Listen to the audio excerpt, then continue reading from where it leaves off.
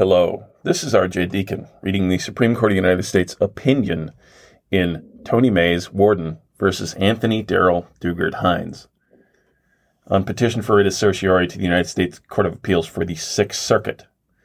Decided March 29th, 2021. This one was decided without argument, and there's no syllabus, but the opinion is only 8 pages, I think, so we're just going to go ahead and read it. If you'd like to support the podcast, stay tuned to the end of the podcast. A Tennessee jury found Anthony Hines guilty of murdering Catherine Jenkins at a motel.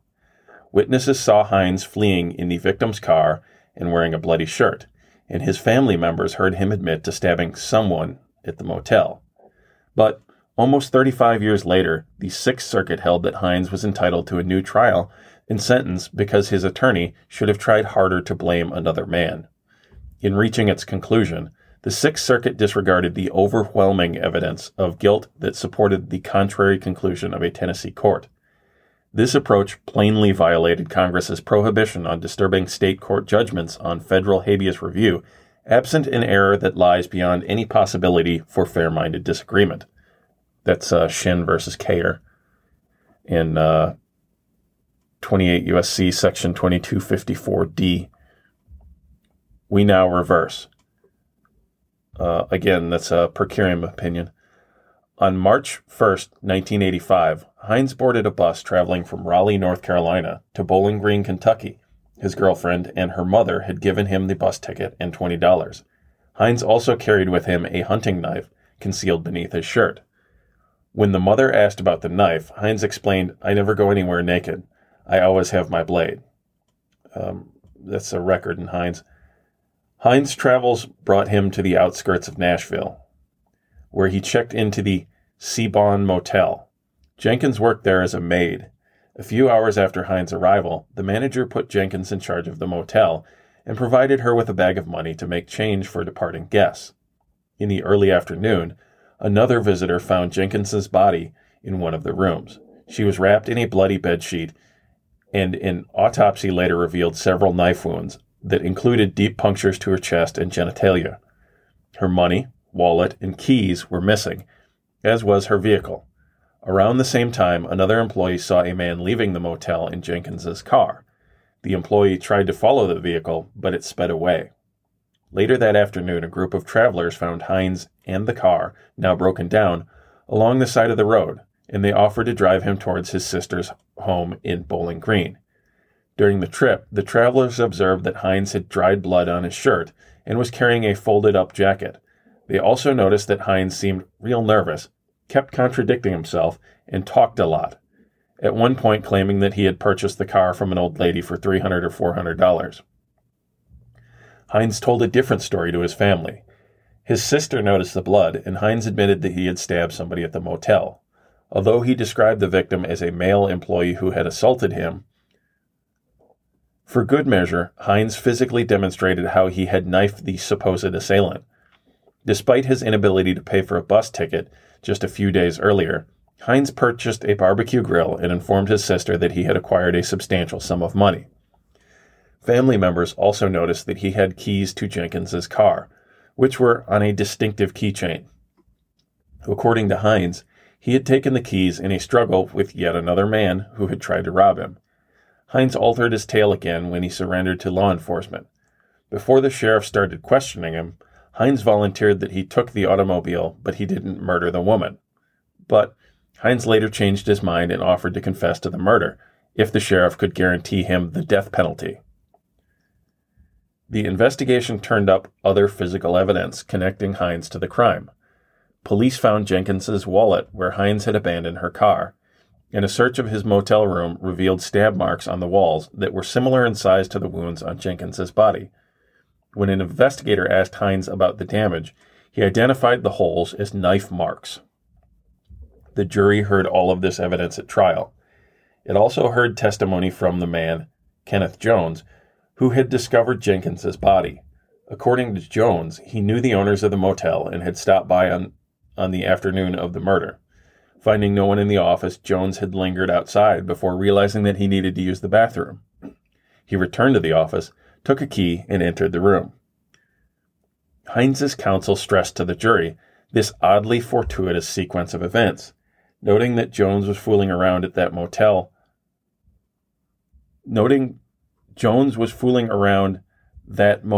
that Sunday afternoon. Jones seemed nervous, and that Jones just happened to be present when there was a lot of something going on. The jury also heard discrepancies between Jones' account of finding the body and the timeline given by first responders, but it found Hines guilty. The full truth came out several years later when Hines sought post-conviction review in the Tennessee courts. In a new statement, Jones admitted that he was at the motel, neither by happenstance nor by himself, but rather in the company of a woman other than his wife.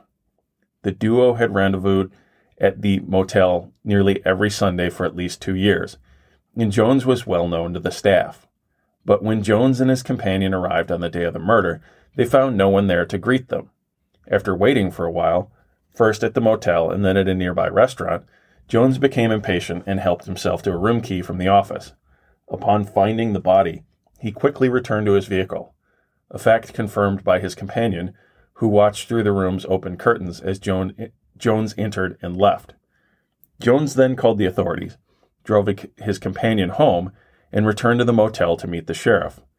The post-conviction proceedings also revealed that Hines' attorney was generally aware of Jones's affair from the outset, yet had decided to spare him from the embarrassment of aggressively pursuing the matter. Hines versus State. But despite Hines' current insistence that this choice amounted to ineffective assistance of counsel, the Tennessee post-conviction court found no prejudice. See also Strickland versus Washington. The defendant must show that counsel's errors were so serious as to deprive the defendant of a fair trial. That's Strickland. The court stressed the strength of proof against Hines, and it dismissed as far-fetched that the trial counsel should have accused Jones of committing and self-reporting a grisly crime in a public place where he was known by the staff. Such an argument, the court explained, could have resulted in a loss of credibility for the defense. The court also observed that the emergence of a new corroborating witness, Jones's companion, further undermined any suggestion that he was the culprit. And though Jones' evolving story deprived the jury of all the facts, the court reasoned that his true purpose for being at the motel had little relevance to Hines' conviction or sentence. 16 years later, a divided panel of the Sixth Circuit disagreed. According to the majority, a better investigation could have helped the defense to credibly cast Jones as an alternative suspect, or at the very least, seriously undermine his testimony. For example, trial counsel could have claimed that Jones killed Jenkins to cover up his affair. Counsel might also have highlighted that Jones was planning to rent a room from Jenkins on the day of the crime, or counsel might have better stressed potential flaws in Jones's version of the events, such as discrepancies about the exact time he reported the murder. The majority further summarized that Hines had no clear motive for the murder, and it noted the absence of DNA or fingerprint evidence. Missing from this analysis, however, was the voluminous evidence of Hines' guilt. Among many other things, the majority disregarded Hines' flight in a blood-stained shirt, his theft of the vehicle and money, and his ever-changing story about stabbing and robbing various people on the day of the crime. Judge Ketledge dissented. In his view, the majority nowhere gave deference to the state courts, nowhere explained why their application of Strickland was unreasonable rather than merely, in the majority's view, incorrect, and nowhere explained why fair-minded jurists could view Hines' claim only the same way that the majority did. Judge Ketledge then reviewed all of the evidence ignored by the majority. He found zero reason to think that after investigation, counsel could have presented Jones as the real killer, and he explained that impeaching Jones would have been a waste of time because Jones had offered no testimony regarding Hines' guilt. Hines' legal theory is straightforward. A competent attorney would have presented the full truth about Jones's affair and blamed him for the crime. According to Hines, this strategy would have deflected so much suspicion, or at least so undermined Jones's credibility, that counsel's omission created a substantial risk of a different result. That's Cullen versus Pinholster. In fact, Hines reasons that had he not been found with Miss Jenkins' car, Jones would have been the primary suspect. That's brief in opposition. Our analysis is straightforward too. Because a Tennessee court considered and rejected Hines's theory, a federal court shall not grant a writ of habeas corpus unless the earlier decision took an unreasonable view of the facts or law. That's section 2254D. This standard is difficult to meet. See Harrington versus Richter. The term unreasonable refers not to ordinary error or even to the circumstances where the petitioner officers had a strong case for relief, but rather to extreme malfunctions in the state criminal justice system. In other words, a federal court may intrude on a state's sovereign power to punish offenders only when a decision was so lacking in justification beyond any possibility for fair-minded disagreement. There's an ellipses in that last sentence between justification and beyond any possibility.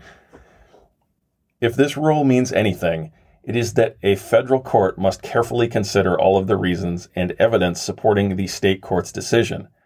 After all, there is no way to hold that decision was lacking in justification without identifying, let alone rebutting, all of the justifications. Any other approach would allow a federal court to essentially evaluate the merits de novo by omitting inconvenient details from its analysis. See Shin and see also Richter.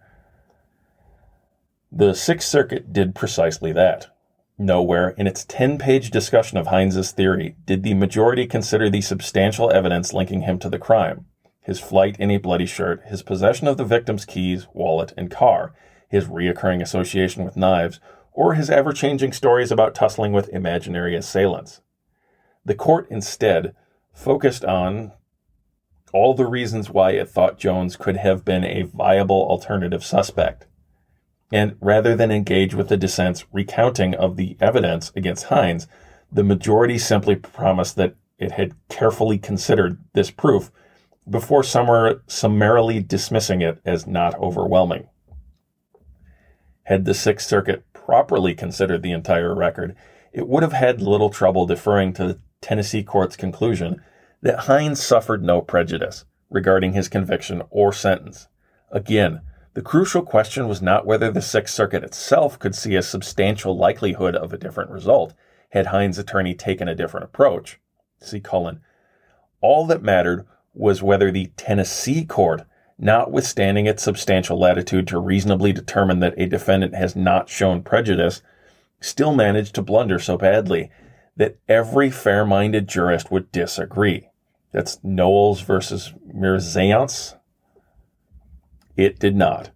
The Tennessee court reasonably looked to the substantial evidence of Hines's guilt, and it reasonably rejected the far-fetched possibility that Jones committed and self-reported a gruesome murder in the presence of a witness at a place where he was well known to the staff. In light of this straightforward common-sense analysis, the Sixth Circuit had no license to hypothesize an alternative theory of the crime, in which Jones became a suspect 35 years after the fact, much less rely on that fanciful theory to grant relief. There's a asterisk there, and that is, even on its own terms, there is little merit to the Sixth Circuit speculation that a jury who heard Jones's full story might have blamed him instead of Hines. After all, the story Jones told at trial was in many ways more suspicious than the truth. According to his initial account, Jones fortuitously stopped by the motel, hung around outside, and then stumbled upon the body, all without a witness to verify his actions. Similarly untenable was the Sixth Circuit's backstop, the theory that a more aggressive attorney could have changed the result by casting doubt on Jones's credibility. As an initial matter, this conjecture ignores that Jones's brief testimony about his discovering the body did not indicate that Hines was the culprit. Ample other evidence was what did that. Perhaps in light of this obvious disjuncture, the Sixth Circuit's analysis of why an attack on Jones's credibility would have been productive ultimately circled back to the majority's main assumption that Jones was a viable alternative suspect. Regardless to the extent Jones's credibility actually mattered, the jury had several good reasons to be skeptical. For example, his peculiar tale of discovering the body, the insinuation of Hines' attorney, and the discrepancies between Jones's exact description of finding the body and the account of the first responders. None of these made a difference. The Sixth Circuit had no reason to revisit the decision of the Tennessee court, much less ignore the ample evidence supporting that court's conclusion. We grant the petition for a writ of certiorari and respondent's motion to proceed in forma pauperis, and we reverse the judgment of the Court of Appeals. It's so ordered. It was a per curiam opinion, and Justice Sotomayor dissented. Thank you for listening. If you'd like to support me, I can be reached at rhodesscholar80@gmail.com, or you can find a support link in the show notes, or find me on Patreon.